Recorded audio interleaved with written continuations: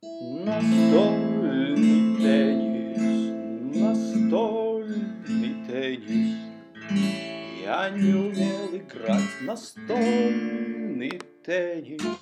Настольный теннис, настольный теннис. Я не знал, что полюблю пинг-понг.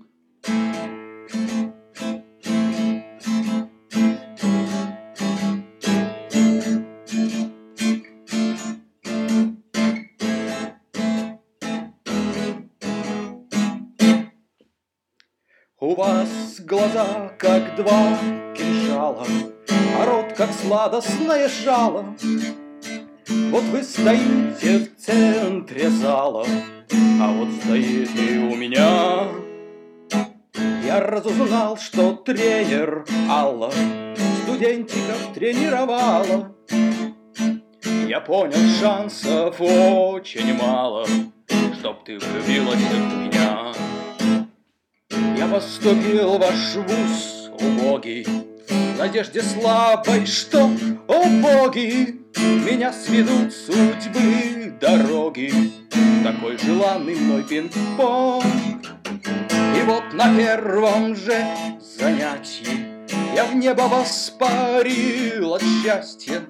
Стояла ты в лиловом платье и зазывала всех в пинг-понг. Настольный теннис, настольный теннис. Я не умел играть в настольный теннис.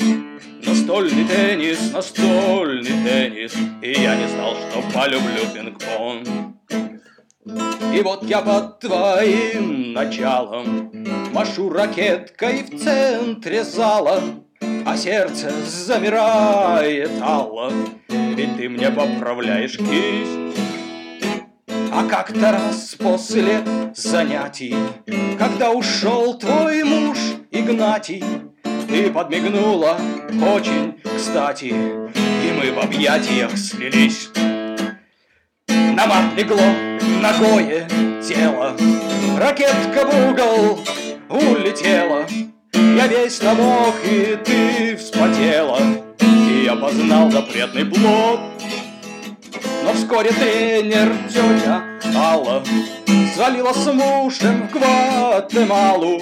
Возможно, в этом роль сыграла то, что она носила плод. Настольный теннис, настольный теннис. Я не умел играть в настольный теннис. Настольный теннис, настольный теннис. И я не знал, что полюблю пинг-понг. Прошли года, страна узнала, не зря растила сына Алла. Он вырос крепкого амбала и взял медалей дохуя. Я очень рад за чемпиона, а также факту рад такому, что видно даже и слепому. Под глазом родинка моя. Настольный теннис, настольный теннис.